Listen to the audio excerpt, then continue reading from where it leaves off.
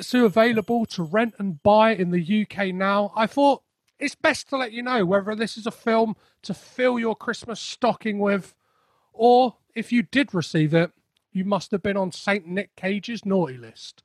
To discuss this alien martial arts movie, I'm joined by film critic James Rodrigues. How are you, James? Hi, Petros. I'm doing quite well, actually. Could have been worse, but what can you do? How are you doing? I'm doing very well. Are you ready for Christmas? Are you all sorted? Are your ducks in a row? Yeah, I've ordered all the presents I need to. I haven't wrapped anything, but it's a small thing. At least I'm not waiting on anything to come through.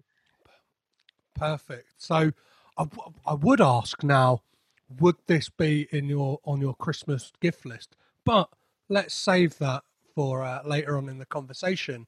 And as I do on every podcast, are you a Nick Cage fan? That's probably something to get off the bat straight away. I wasn't initially. I mean, I've been aware of him for loads of years. I've been happy to watch earlier works of his, but I will admit I just grimaced at him and his direct-to-video fare, and I saw him as a bit of a meme. But I'd say that changed last year when I saw Mandy, and just the way he goes from subdued and content in a lovely relationship to that heartbreaking moment in the bathroom, and the way he just turns into full-on cage rage. It was like the perfect seeing perfectly what makes him a good actor in these various forms, in all these various different films he's been doing across his life.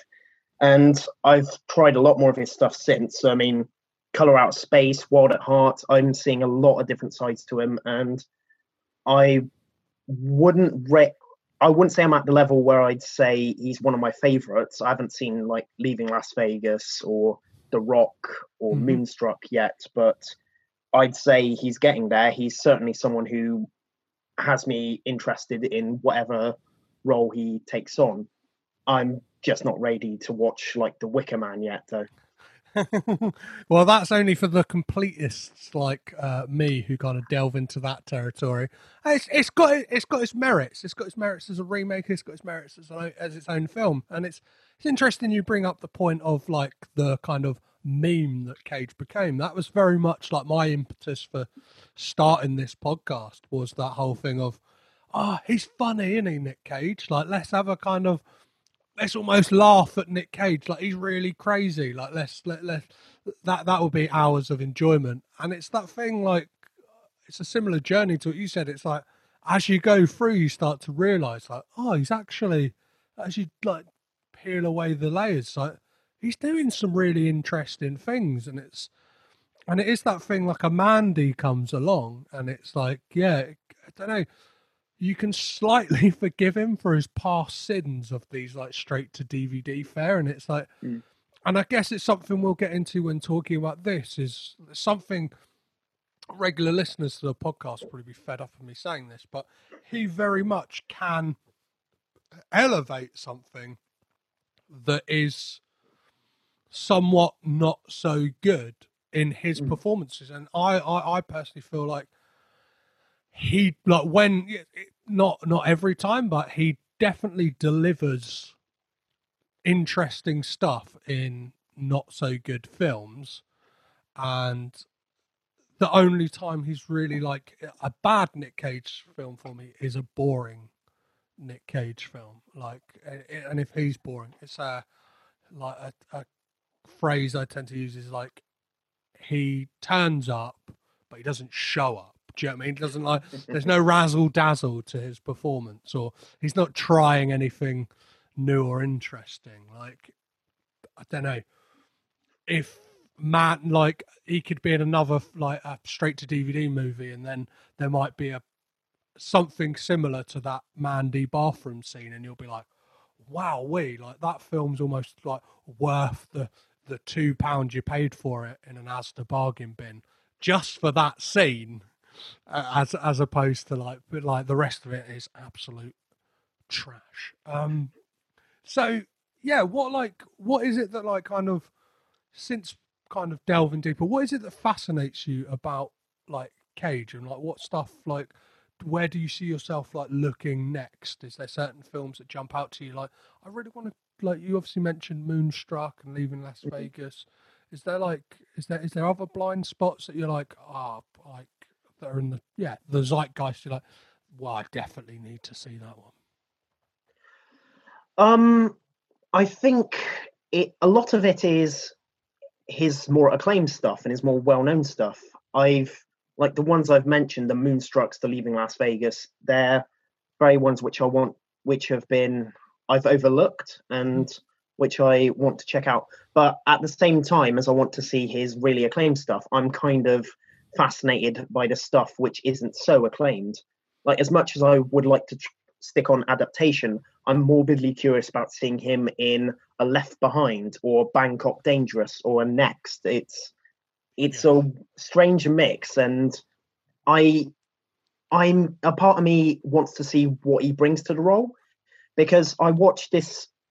I think it was Variety. He did a video recounting his past roles and going over each individual one. I think this was at the time Mandy was released. Mm-hmm. So quite a few to get through. Obviously not every single one, like all of his bargain bin stuff, but he said something interesting about Vampire's Kiss, about how his performance, was a big meme during my teenage years. I remember seeing that on 9gag, and I remember Nick Cage saying how that role was inspired, and his weird tics was inspired by German expressionist cinema. Mm-hmm. And it's just, that film isn't, I don't know if it's any good or not. I know it's not the best reception, but at the same time, I'm kind of curious to see what kind of weird tics what unique choices he makes in these lesser known bargain bin roles, as much as the big budget awards friendly roles which have come and gone over the years. Yeah, well, like, to coin a phrase that Brad Hansen from the Evolution of Horror podcast always, like, or I always quote this because I always find it fantastic. And I'm a massive Vampire's Kiss apologist or fan. I think it's really great. And yeah, Brad Hansen said in his Letterboxd review that Peter Lowe crawled so Patrick Bateman could walk.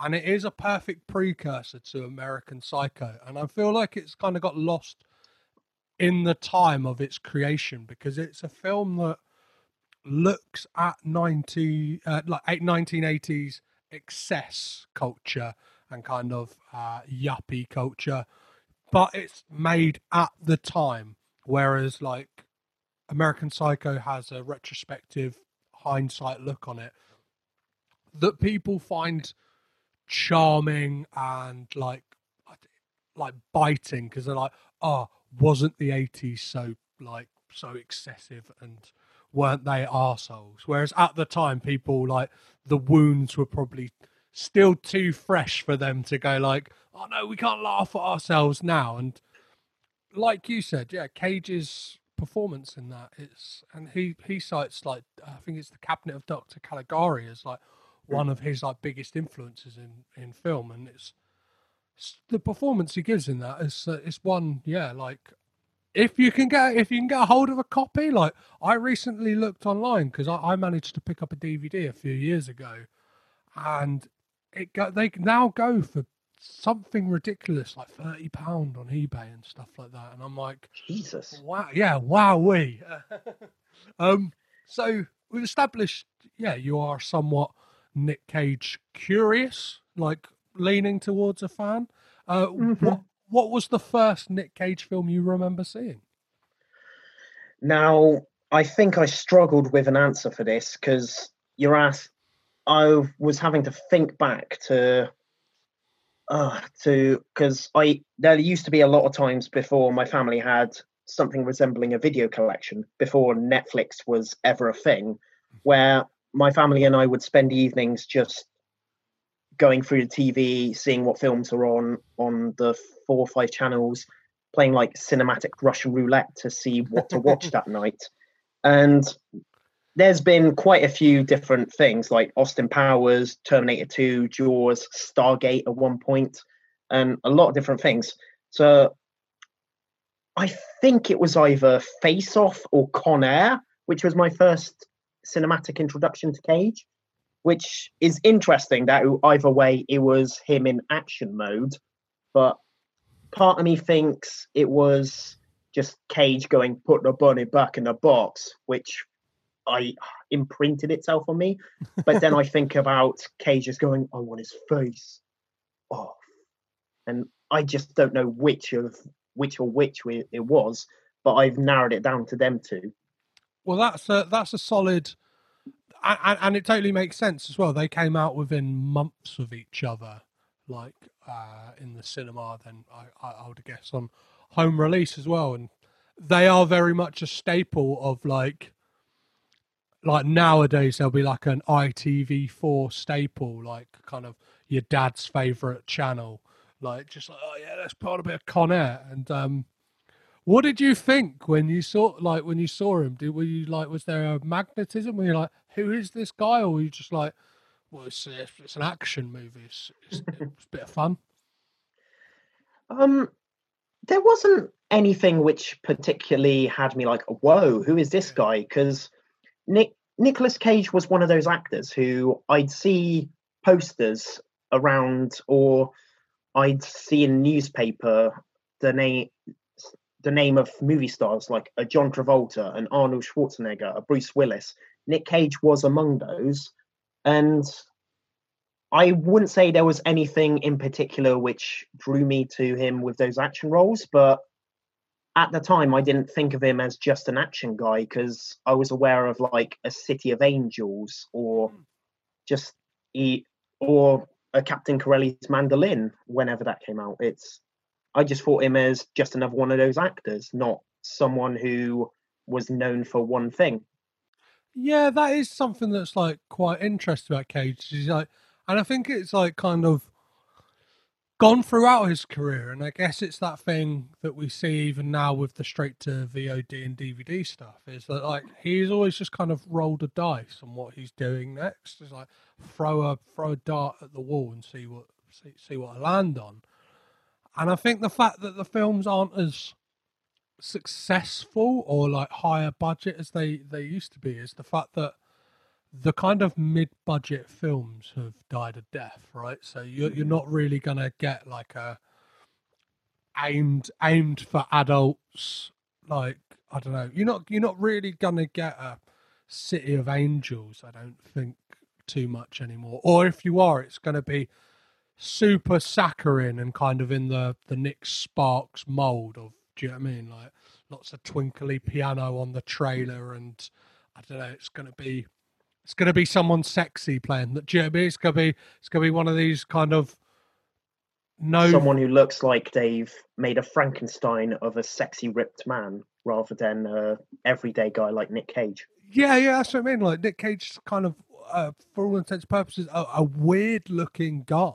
Like, do you know what I mean? He's like not a traditionally handsome man, and he's just interesting. And that kind of post action star Cage is a really interesting kind of mix of stuff around. Like, yeah, you got like Snake Eyes, City of Angels, and then you've got like Bringing Out the Dead that he made with Scorsese, and he's worked with like some of cinema, arguably some of cinema's like greatest directors, or what a lot of people would put. But he's kind of like he seemed to be like the in between big film guy, if you know what I mean. It's like instead of like I don't know, yeah, he'll do a Ridley Scott film, but it's not like a bombastic. Here's a big Ridley Scott film. It's like, oh, here's a Ridley Scott film about a couple of con men, or like, yeah, he's not doing.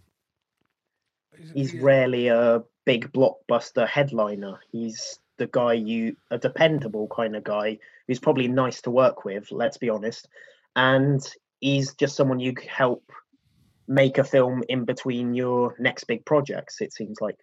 Yeah, exactly. And I think like a lot of the time, those films, I think they deserve, especially Bringing Out the Dead is a film that kind of I think deserves a lot more eyes on it because, for one, it's the re-teaming up of Scorsese and Paul Schrader, like I think since Taxi Driver, and it's a really interesting film about a like a what do they ambulance, yeah, like a guy works Paramedic. paramedic, that's the one. Fucking hell, you can tell You got that. I'm getting in the Christmas mood. I've had a couple of drinks, guys. Cut me some slack. So At this time, you need it with what's going on. Let's be honest. so what is your favourite Nicolas Cage film? See, if we're talking about anything he's been in, I want to say Spider-Man to Spider-Verse, but he's in it so little that it almost feels like a cheat to me to say it. So I'm going to pivot and instead go for the Coen brothers Raising Arizona. Well, let's talk slightly about Spider-Man into the Spider-Verse. Like, what is it Gladly. about like Cage's performance in that you particularly like? Because I'm one who thinks, despite the fact, I think, yeah, my guest David Trumbull on that episode said he's in the film for 5.5 minutes, but really leaves a mark on that film, right? Yeah, that's it. It's one of those films where I think everyone has their own part to play, especially the web slingers. And with Cage's part, he's not asked to be like full on Cage rage. He's not asked to be full on Cage rage, but it isn't exactly like just him level, subdued. It's a bit of in between where you can believe he's this noir Nazi punching hero who's fascinated by this simple idea of a Rubik's Cube, but he's also a big-hearted guy. Like when Miles is trying to argue with that he should go on this final mission, but Peter B. Parker saying he's not ready, him just waiting outside and listening to unfold, the way he just says, poor little guy, it feels very telling for how he's this gruff old school hero, but he's not one of those emotionally closed off feelings are for babies kind of heroes. He's big hearted, and he openly says, I love you all when he makes his exit, and it's an emotional piece. And in any other film, they would have cast him as Spider Pig to be the more over the top kind of guy, but I feel he strikes a great balance as Spider-Man Noir. I think casting in Spider-Man into Spider-Verse is some of the best casting we've ever seen in animation. Like every part they've got throughout that film is the perfect person for it. Even like, because I think with the casting of Nicolas Cage in that role, you have that thing that they're very much playing upon the audience's expectations of that person. I think they did it the same with Jake Johnson as well. Is he kind of he made a name for himself as being like the quote unquote guy next door. Do you know what I mean? Like he did that whole run on New Girl. Yeah, and it's like he plays that schlub so well, and it's like Cage has this thing and his delivery in it, that kind of like channeling like Humphrey Bogart or something.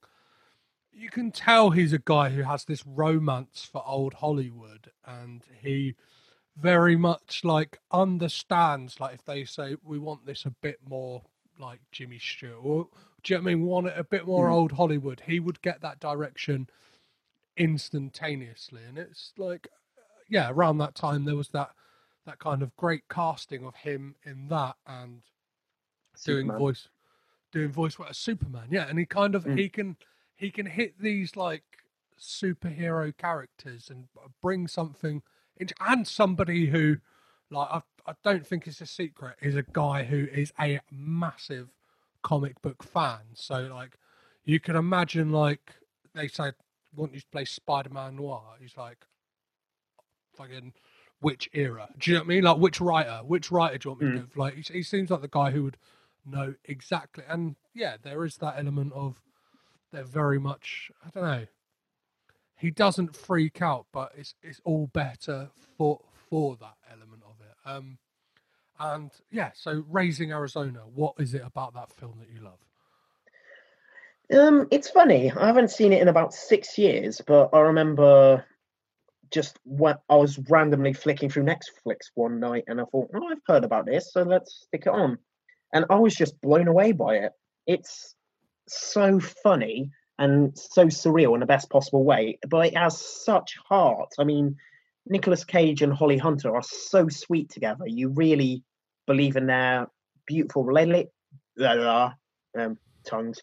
You really believe in their beautiful relationship, and they both sell it so well. And I remember later that same week, I watched it again, but this time I showed it to my girlfriend, and which doesn't happen a lot. Me watching a film in that close proximity, let alone showing it to my girlfriend that soon after.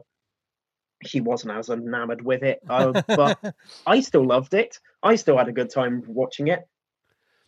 Well, yeah, one of the things with Raising Arizona is that like cartoon esque energy that the film has. Like, it's very much. I think it's common knowledge that well, people who do that digging is Nicolas Cage kind of drew upon like Tex Avery cartoons, and like there's kind of nod to it with the Woody Woodpecker tattoo and stuff like that. And it's like he's just got this great like over the top and like you said, very sweet performance, and his like interplay with Holly Hunter, and it's that thing as well. Like for all intents and purposes, we shouldn't like this guy. Like he is. Oh, sorry, he's not a good guy. Do you know what I mean? Like he is definitely not like he's a convicted criminal. The plot of the film is him like kidnapping a baby because they really want a baby, but it's like there is something so endearing and charming about them, and I think something only I don't know like Nicolas Cage like can do that. Like as somebody who has spent all this time watching his films, and it's like I don't detest the guy in any way. It's like I'm if anything I'm more and more charmed by him, and kind of I'm a lot kinder to films that don't deserve me being so kind to, because he does have this charm to him. That's it. It's the characters. He does bad things, but he's not doing them out of malice. He's doing it for big-hearted and reasons which he sees as right in his own mind. He's got it a bit mixed up, but he is genuinely trying to be the good guy and go about things what he sees as the right way.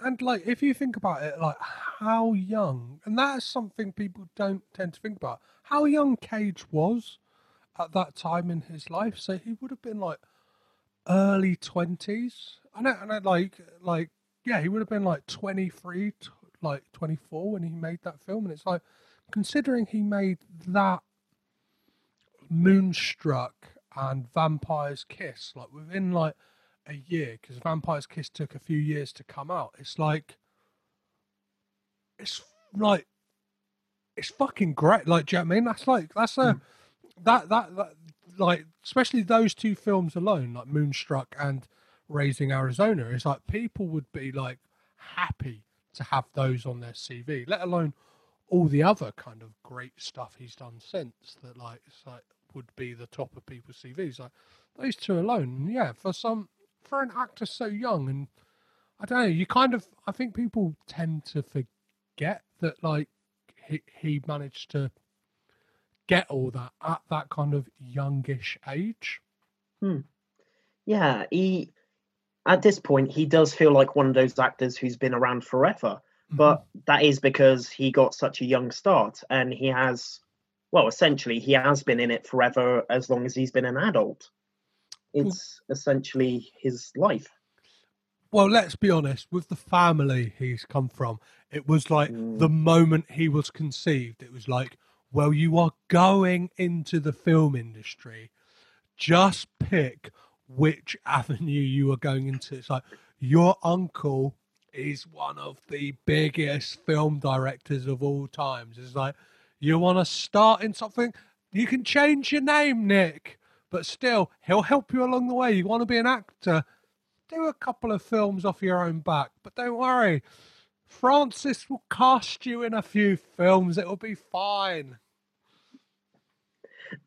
That is one of those weird things that people keep forgetting. He is related to one of a director who's delivered so many critically acclaimed and beloved films over the years.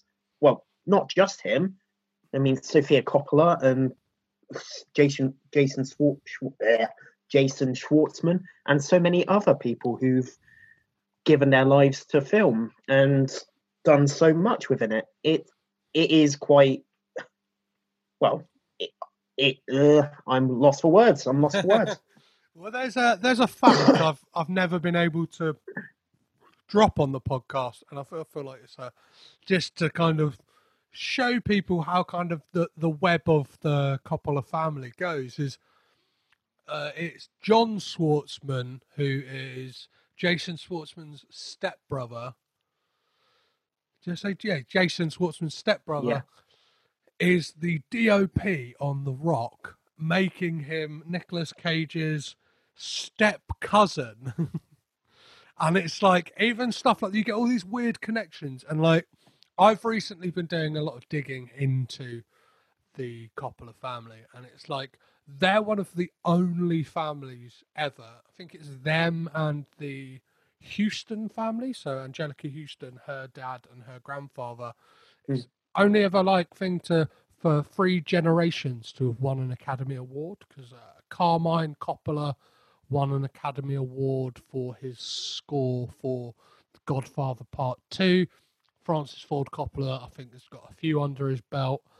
And Sofia Coppola has got a Academy Award for Lost in Translation, I think. I think it's either Best Original Screenplay. That sounds about right. Yeah, so, and it's like, and obviously Nick Cage as well. Like within, do you know what I mean? Within one generation of that family, 2 cousins. It's like, imagine what Christmas would be like at the Coppolas. They probably have their own part of the house reserved for Oscar winners. Yeah, exactly. Yeah, do you know what I mean? Like just having a like it's Francis and Sophia and Nick just having a chat, and Roman comes over and be like, "Come on, Roman, you were nominated, but you didn't win. Come on, buddy. This is just the winner's circle over here for a minute." Better luck next year, Jason. Amazing. So let's talk about jiu-jitsu. You know what I don't understand? How the hell are you still alive?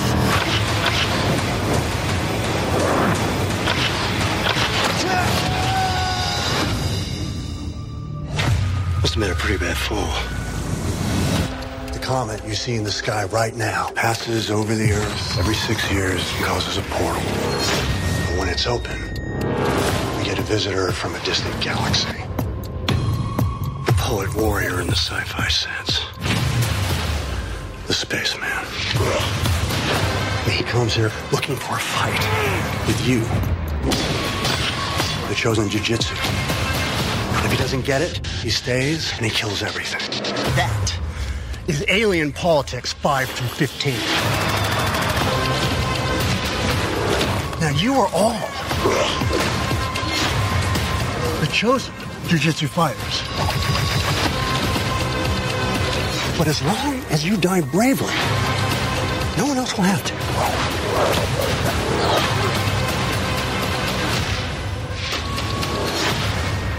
He's crazy, like me.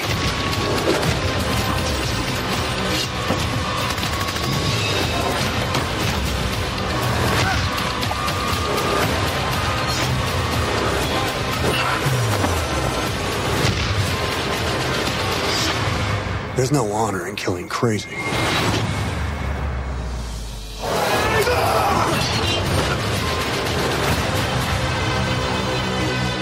I can fly too. What is the kind of brief synopsis for jiu-jitsu? Well, I'll give it a try.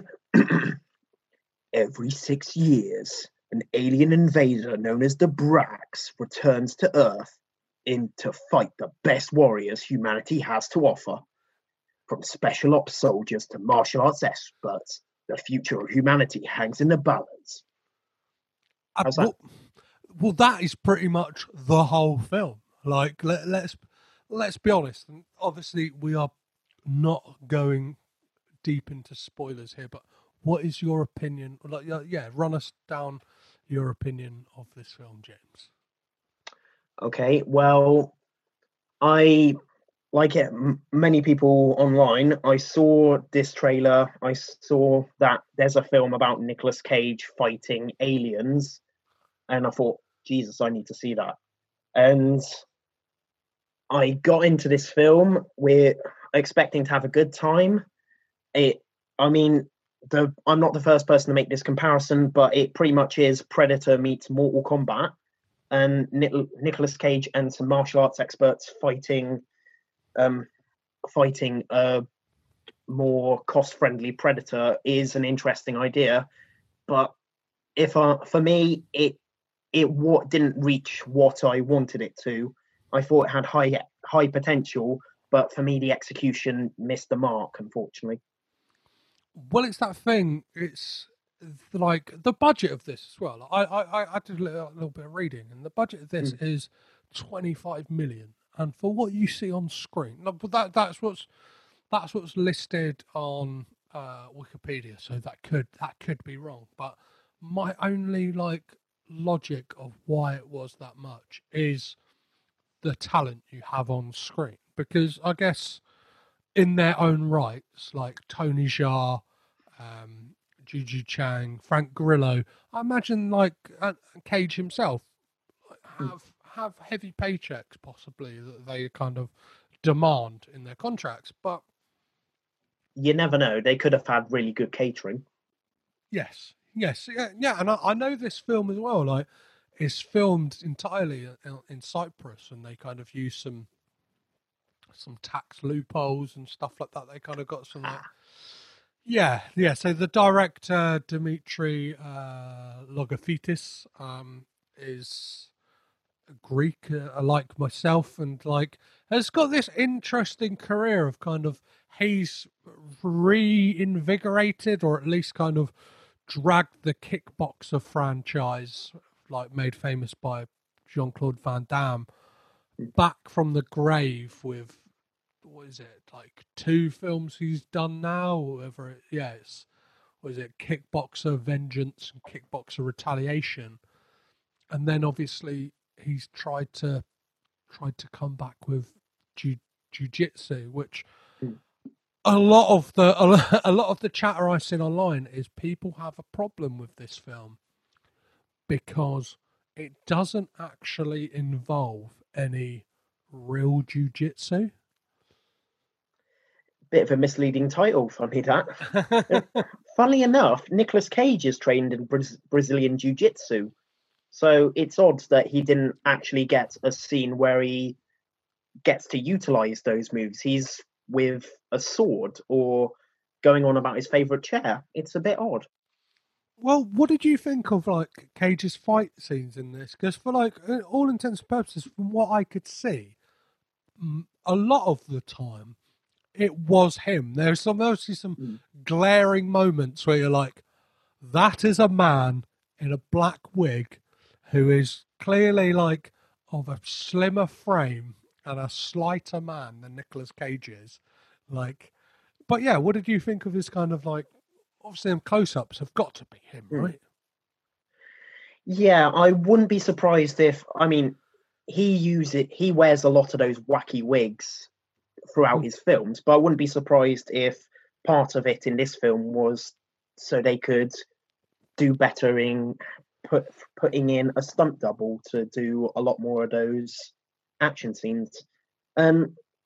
His action scene, I must admit, when it comes to the action scenes in this film, I think of what Tony Jaa and Frank Grillo and Juju Chan do a lot more than I do what Nicolas Cage was doing. I didn't really have any problem with his action scenes, but I do think there were, maybe he's trained in jiu-jitsu, but maybe he's not as much of a practicing artist as some of these other people, because I did feel I could notice a bit more of the working around to maybe make it easier on Cage. I mean, the guy's not exactly a spring chicken. I mean, what is he, 50, 60? I mean, Yeah, he's 56 actually. not bad actually.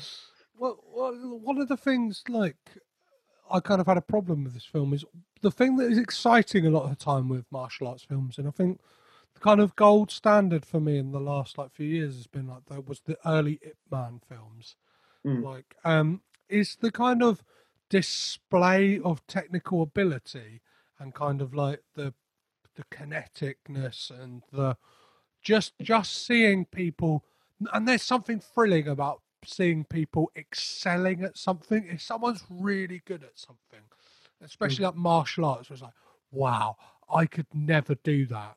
And it's like, and this film kind of like underplays it by just chucking a load of slow-mo into the balance. Yeah, I didn't get that. I mean, you have these, well, let's be honest, you've got these people in the main cast were probably cast for their, not a knock on their acting, but they probably were cast because they're such talented martial artists. And it's really odd how their skills seem to be undermined, of how you've got these action scenes and they're meant to get your heart rate and be like, yeah, this is what I came for. And then it's needlessly slow motion. And sometimes the camera work is a bit dizzying. And a couple of the times it seems so darkly lit. It's like, what's the point in hiring these actors who are so proficient in this thing I want to see if you're just going to obscure their talents? It seems like such an odd decision. Yeah, and it's like, well, one of the like casting decisions I found quite funny is they've got the Crab Man from My Name Is Earl. Is Yeah, I remember that. supposed to be like I guess he's supposed to be the comic relief.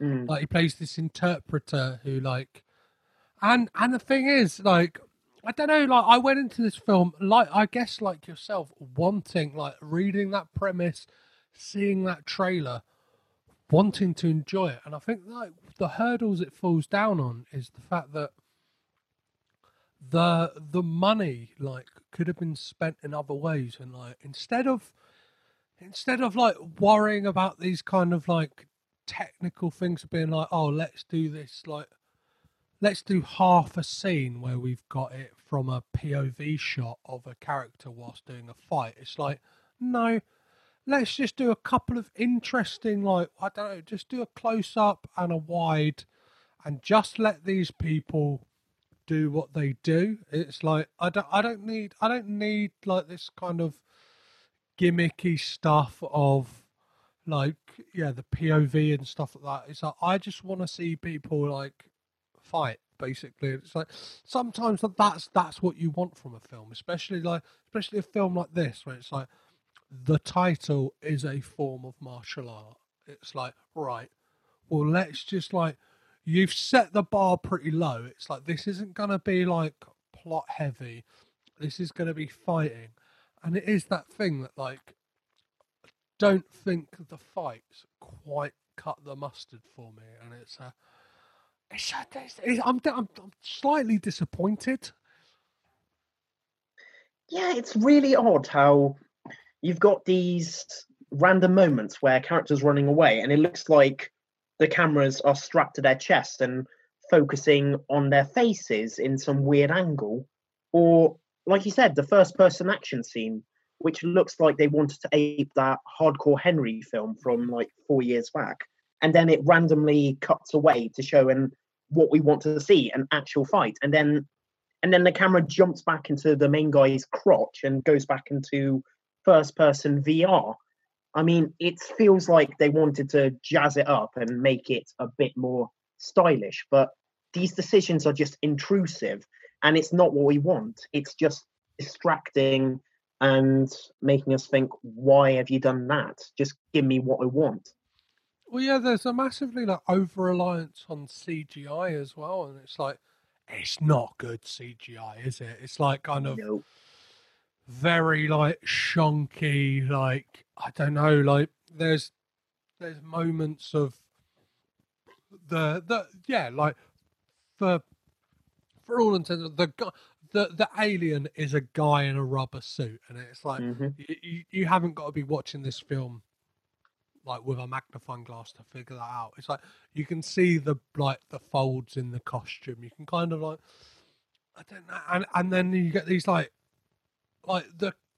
I wanted this to be gorier, like, do you know what I mean? I wanted this like kind of unrelenting alien from a distant planet to like when it's like I'm done with people. I wanted to see people getting fucked up. I know that sounds like morbid of me or whatever, but it's like I wanted like some kind of like lone wolf and baby cub style like hacking, like some kind of Asian cinema like hacking of limbs off and stuff like that, but then with some fucking like amazing martial arts fighting.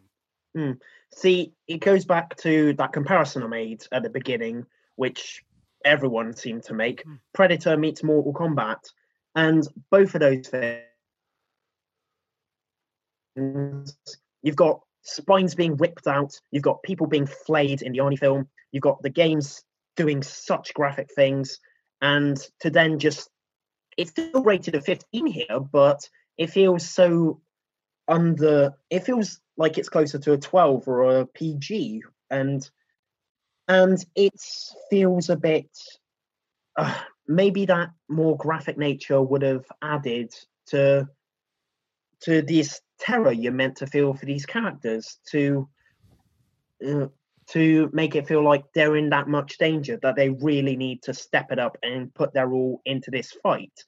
But you've got, yes, this subpar Predator who just keeps getting beaten, and then the effects makes it look like he's rebuilding himself, and it's just that it's just that it doesn't matter what you do, you're just going to die anyway because the plot demands it. Without going into spoilers, like unless the plot demands something, it's going to do what it needs to do. And it's like we get characters introduced at certain points, and it's like, well, it's a good like half hour to 45 minutes in. Who are you? Like, you're cannon fodder. And it's like there's some very like bizarre choices, but obviously we focused a lot on the negatives of this.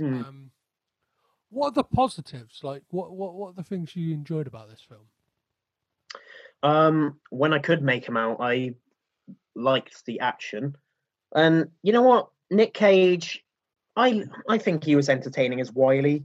He's essentially a long-haired Yoda who wields a sword and has a favorite chair. That's entertaining, and it's Cage. It's not Cage, like you said. Cage has turned up, and it's not like he hasn't shown up for the role. The lights are on, and somebody is home. He's actually. It feels like he's trying, even if his role is a bit, shall we say, plot dumpy. Yeah, and there's like, again, no spoilers, but there's like a reveal in this film to one of the characters, like, because the central character, his kind of whole arc is he's lost his memory, and it's like, let's fill in the gaps, and it's like, which they don't really do at the same time. Like, it's quite baffling, but yeah, but like, I think for me, and I may be biased, but Cage is one of the most like, he's the one at least who gets to do like the most acting. Do you know what I mean? He gets the most, like, he gets like, with a lot of scenery chewing, he gets to chew the most. Like, he gets to deliver these like great like one-liners like that have kind of like that litter the trailer, and I guess that's like the thing, isn't it? It's like, if you've seen the trailer, you've seen a bulk of like Cage's performance in this film, and it's like, I think you've like, even like the fight sequence, like the big fight sequence he has, like one of them, the one he has with Alan Moosey, is in the trailer, and then the one he has with the alien, I think, was released before the film as like, I'm not sure who it was like with, but do you know what I mean? Like, Den of Geek or someone like that was released as like an exclusive clip, and it's like, right, so we've got all the best lines that Cage delivers in the trailer. We've got one of his fight scenes in that, and then an exclusive clip. We've got his other fight scene. It's like, not that you've seen all of Cage, but you've seen like the kind of the golden bits of Cage throughout this film in all the promo for it. And it's a real shame. I personally think if they had given us a reason to care about any of these characters and their plight, and it's like as a fun throwaway premise, it's great. It's just I need to care a bit more about the people it's happening to. That's exactly it.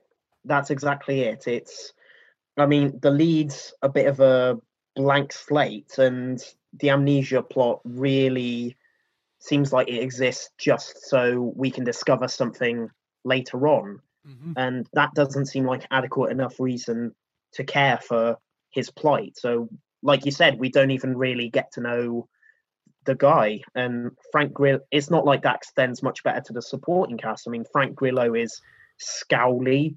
Gigi Chan is the love interest, and Rick Yune is the gruff special ops guy. I mean, at least I wonder if Nick Cage, or they plastered him all over the marketing because he's the biggest name.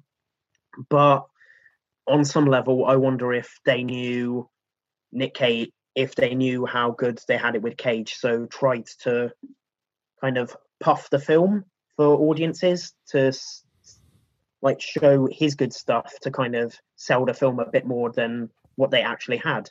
Before we start to wrap things up and close this off, I wanted to read you out a couple of reviews I found on IMDb about this film. So I've gone for a 10 out of 10 review of this film, just so we get a nice broad, like, for people at home who are thinking, like, oh, am I going to rent this? Am I going to swerve it? You've heard our opinions. Now let's hear the opinions of the people. So let's go in first of all with let's go with a low score, just to keep it in, I don't know, in tone with what's kind of been said about the film. Is a 2-star review from What the F. And if you want to follow this I'm not sure if you can follow people on IMDb, but it's oh no, not What the F, Who the F. Sorry guys. It's the word who, the, and then double F. So what the f. And the review title is No Jiu-Jitsu, No Acting, No Story. And the review reads as Writer's Interpretation. Oh no, sorry, Writer's Inspiration, quote marks there for you guys, was Alien, Ninja Turtles, Mortal Kombat, Guyver. Do you know what Guyver is here? I thought it was maybe MacGyver. It's anime thing. It's like a super suit kind of thing. Probably me talking about the bad guy. Perfect. Yeah, look, that one over. I thought like maybe I was like, when I was watching it, there's nothing to do with MacGyver in here. However, see, if the heroes built a bomb out of tissues and earwax, maybe, but that would have been a hell of a lot more interesting. However, for some twisted reason, he decided to put them all into one movie. There is no storyline, no motivation for the character actions, no cinematography. The only beautiful shot was when two characters were walking across a field, shot from above. No acting, despite Cage's honourable attempts. I would forgive all of the above if at least there was real jiu-jitsu. As the name states, the movie is about the martial art. However, most of the fighting was regular Hollywood style flashy fighting. Here and there were some jiu-jitsu specific moves, and that's it. Please avoid wasting your time. What do you think of Who the F's words there? Do they hit the nail on the head, or are they too hard? I think I need to watch out for my job. But no, I think they clearly didn't like the film. They, like us, they note Cage's attempts to put some goodwill into the film, and they seem to have a better knowledge of what actual jiu-jitsu is than I do. So I defer to their knowledge on that. Yeah. I know nothing about what constitutes like real jiu-jitsu, but that's like, I don't know. That's not what I like. I guess there's arguments that the Karate Kid probably doesn't have like some real like. Do you know what I mean? There's really elements of it that aren't real karate, but it's still enjoyable. It's still a fun film. It's like if it kind of, if any film gets some of the elements wrong, or do you know what I mean, of what it is portraying, then you forgive it.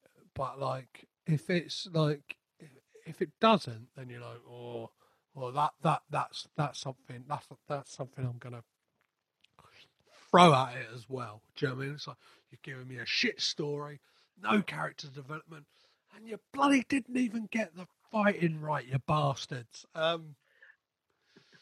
So for balance, let's go over to Mozza Morris and his 10 out of 10 review titled Haters Gonna Hate. I, for one, enjoyed this film. I don't know why people have to moan and rant about it. If you don't like the film after the first half hour or so, watch something else. You get me? I love martial arts films. Can't wait for the next kickboxing and a possible jiu-jitsu sequel. Well, everything I heard about jiu-jitsu is they were planning to, this is meant to be the building block for a new franchise. And I mean, the director even made this film out. First, he did it as a comic book, as a way to storyboard it. And that's probably why there's comic book interludes in the actual film. I mean, if it was just a simple case of don't like the film after the first half hour, leave it alone and go watch something else, it'd save us all a lot of heartbreak. But I just can't leave a film alone. I've got to actually see it through to, because you never know. The last half hour might save it, but at least they enjoyed it. So would you recommend people rent this film over the festive period if they're at a loss, if the BBC and ITV aren't serving up what they want to watch over the Christmas period? Would you be like, you know what, spend your £3.50 renting Jiu-Jitsu on Amazon or wherever you're going to rent it from? Would you? Is this a rent or is this a drop? No, if you're in the mood for some entertaining action, maybe some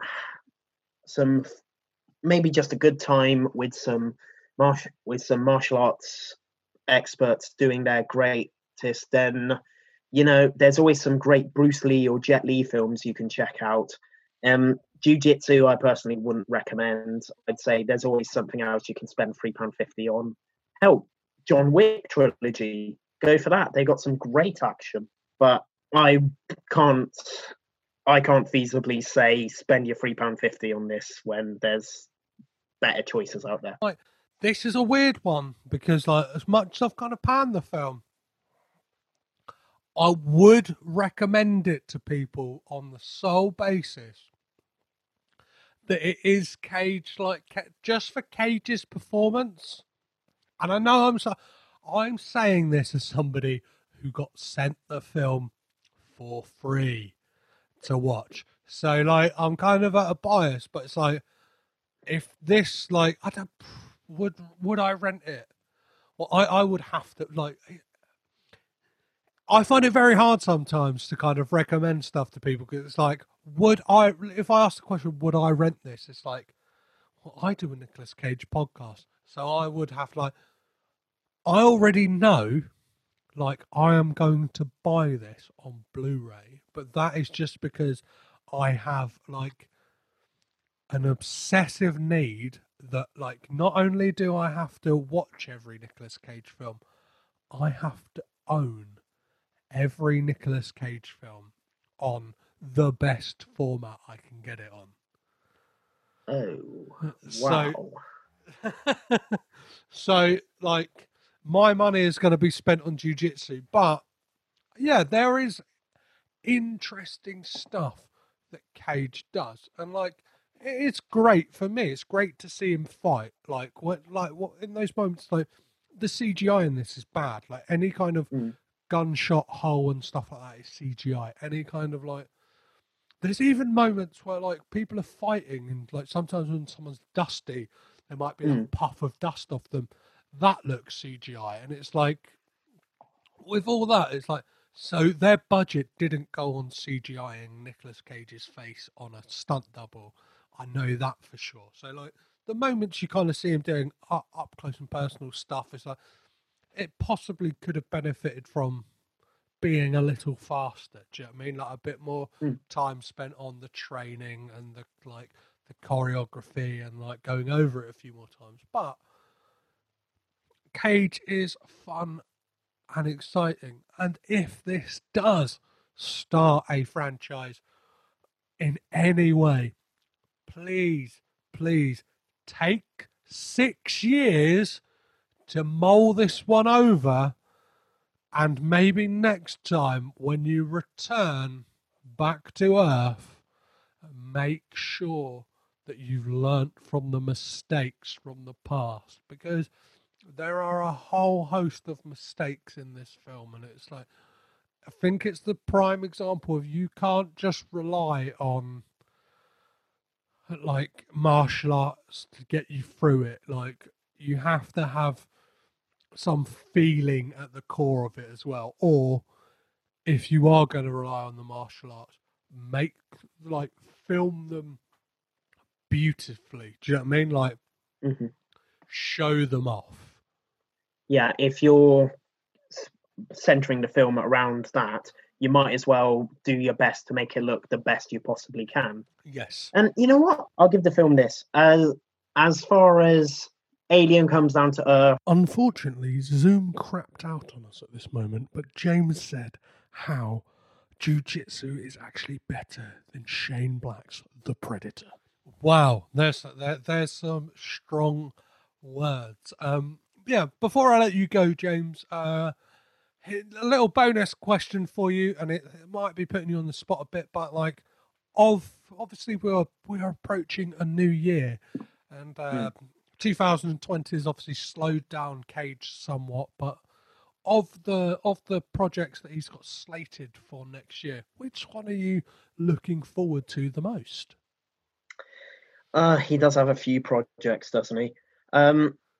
It's tempting to say The Unbearable Weight of Massive Talent, that film where Nick Cage is playing himself and he has to perform for a Brazilian drug dealer. And Cage is a cineliterate guy, so him going all meta, I don't think he'd take that without seeing something in the script. But as much as I say that, I'm going to go for Prisoners of the Ghostland instead, because I haven't seen any of, I'm going to butcher this name, Sion Sono's work. It's a blind spot for me, but Cage described this as the wildest movie he's ever made, and I'm too interested in that statement to not see how wild this is going to be. I'm too interested to not pick that. I mean, what the fuck? After all he's done, what the fuck can it be?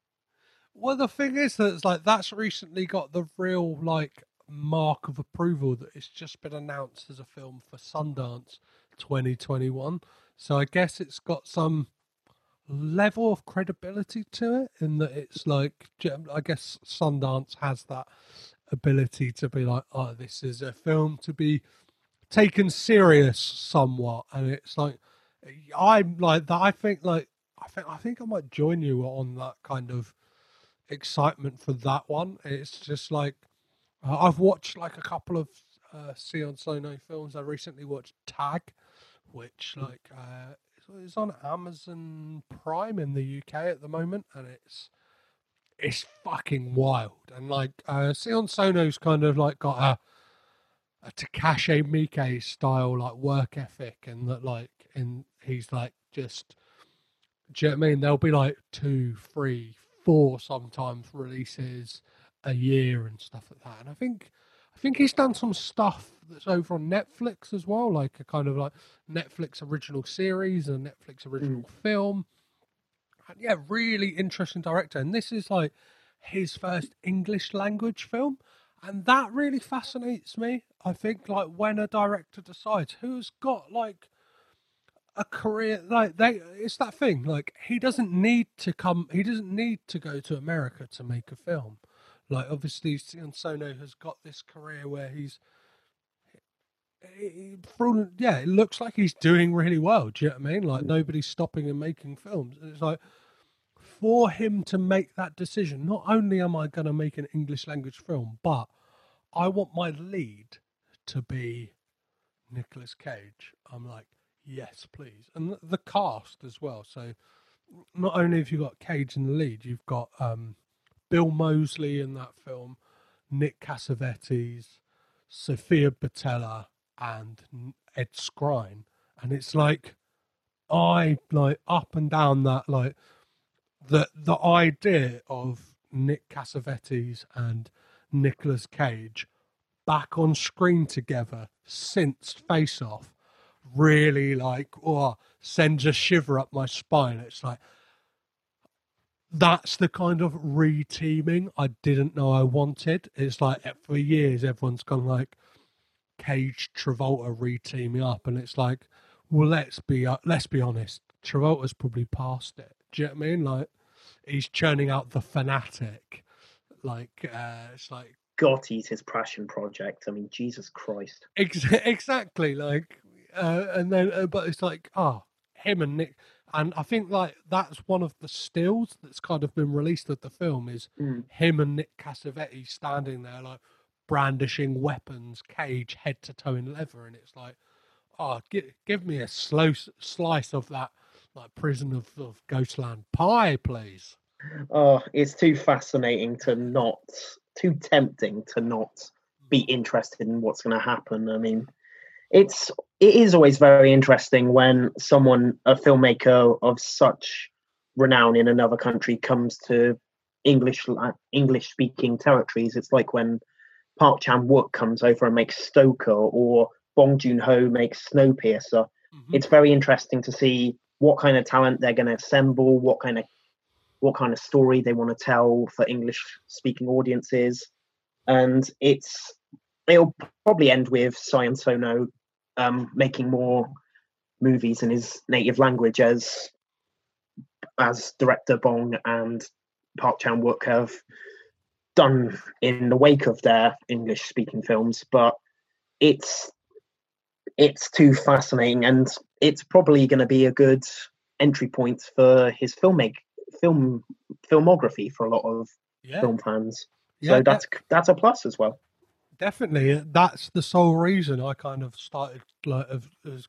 started on this journey to watch his films. It's like he's directing a Nick Cage film. It's like kind of like hit up a few friends of mine who are big on Asian cinema and been like, please give me like a kind of like must see Sion Sono films that have, like, do you know what I mean? Like, and and it's the same as like because he's got like such a wide filmography. It's like, I don't know, it's like it's not like a David Fincher. He could be like, let's start at the beginning, watch 10, 11 films and done. It's like, can somebody please give me the cliff notes? It's like a Takashi Miike where it's like, he's done over 100 films. Can somebody, like, let's get on Letterboxd. Who's done a like, do you know what I mean? He's done a top rating of them. Let's pick the top 10 and go through those, and then maybe watch some of the lower down entries, but like I can't do all of them. I'm sorry, Sion. But if only there was enough time to do such a thing. I mean, exactly. Well, yeah. As time moves forward, we're kind of being like, entertainment is being forced down our necks. Whether it's like Disney announcing, like, do you know what I mean? If you were a character who was on the screen for more than 5 seconds and you didn't get your own limited series, then who the fuck are you? Or I don't know, rebooting Three Men and a Baby or whatever it is. Like, yeah, it's all crazy. So, where can people keep up to date with your views on films and, keep up to date with you online, James? Well, I'm mainly on Twitter and Letterboxd at RoddersJ04, spelt with 2 Ds.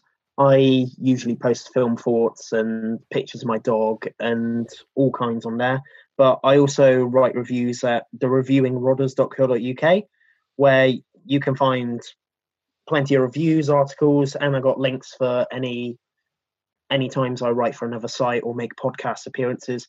Actually, in the new year, I'm going to be guesting on this podcast I've guested on a couple of times, the Double Edge Double Bill, which is the basic premise is they have a theme every week and they watch a randomly selected good film and bad film relating to that theme.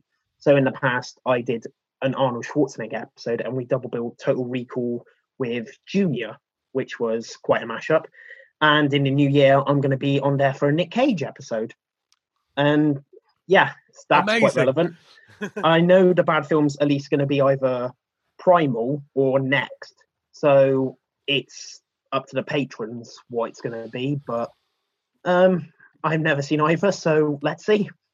I have a big argument with that. Is that Primal is not a bad film.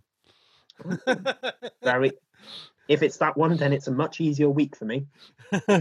Perfect. Well, James, thank you so much for coming to Rage with Cage with me. Thank you for having me on. This was an absolute blast.